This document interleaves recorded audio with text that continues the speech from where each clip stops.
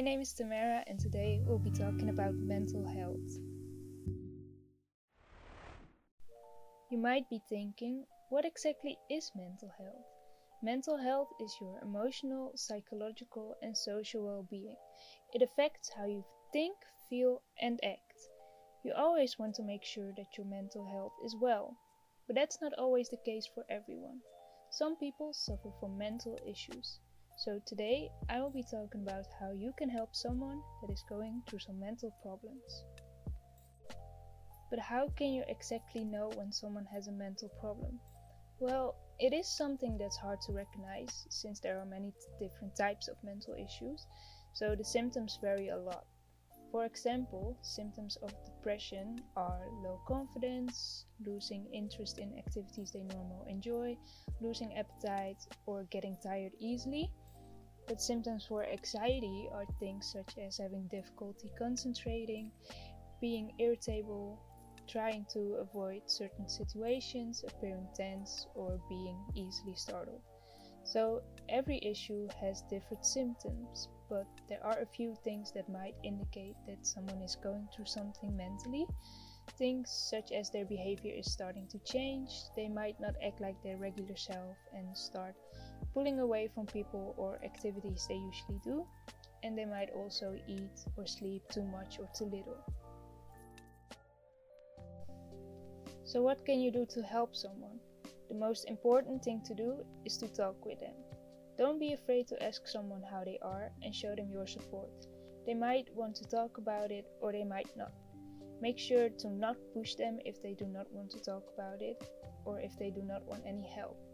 If they eventually do want it, they'll come to you.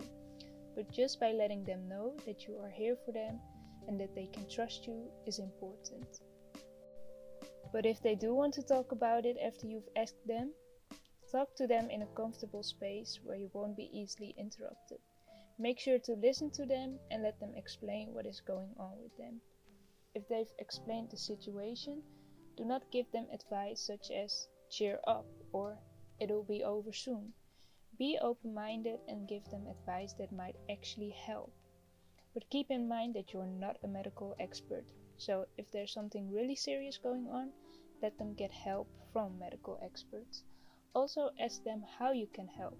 Everyone copes in a different way and needs support in different ways. Try not to invalidate their feelings. Something might not seem like a big deal to you, but it could mean a lot to them. Don't say things like, "Oh, it's not that bad," or "Oh, just get over it."